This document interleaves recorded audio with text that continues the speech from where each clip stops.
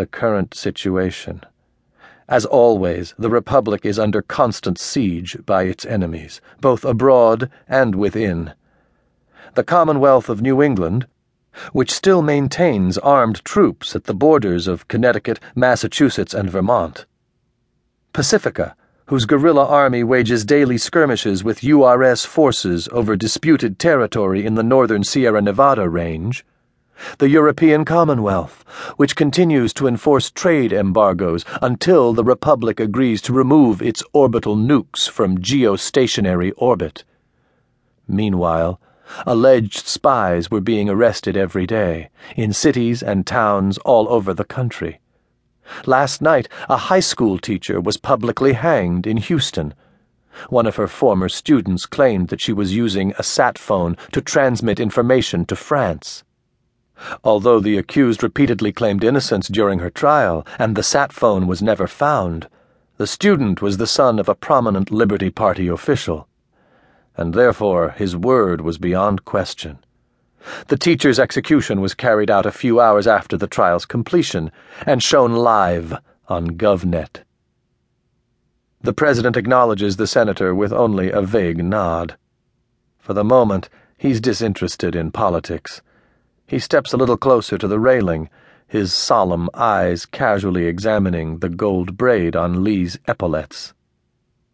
"We have something in common, Captain," he quietly observes. "We're both named after famous ancestors." "Yes, sir, Mr. President," Lee continues to stare straight ahead. "Robert E. Lee was my great-grandfather. Or at least, so he's been told. In Virginia, nearly everyone whose last name is Lee presumes to be descended from the general who led the Confederate Army during the Civil War. Lee's claims to family ancestry is no more or less valid than anyone else's.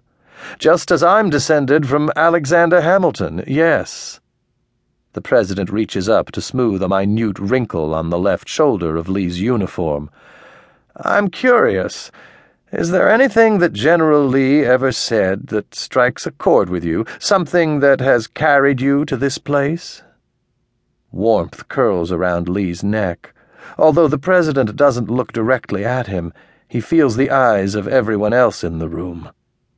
Behind the president, Shaw watches him silently, his gaze never leaving his face. "Yes, sir, he did." Lee's mouth is dry. "Duty is the sublimest word in our language. Do your duty in all things. You cannot do more. You should never wish to do less." President Conroy raises his eyes to meet Lee's. For a few seconds that seem much longer, he regards him with cool appraisal. A small vein pulses in his neck below his right ear. Lee finds himself watching it with an abstract sort of fascination. Does he suspect? Has he learned of the conspiracy? 2 days ago, Lee wrote a letter addressed to both Elise and her father, which he stored in his desk's memory.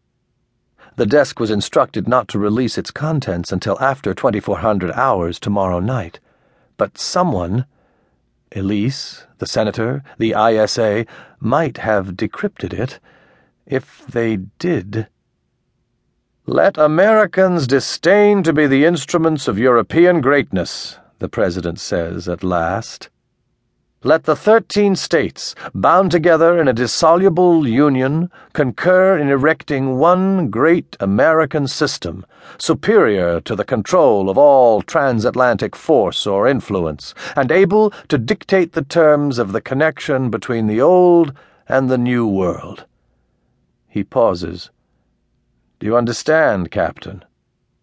"Yes, sir, Mr. President." "My great-grandfather wrote those words almost 300 years ago, not long after this great country was founded, in this very same room." The president speaks as if Lee hasn't said anything. "The conflicts were different then, but yet they remain much the same today.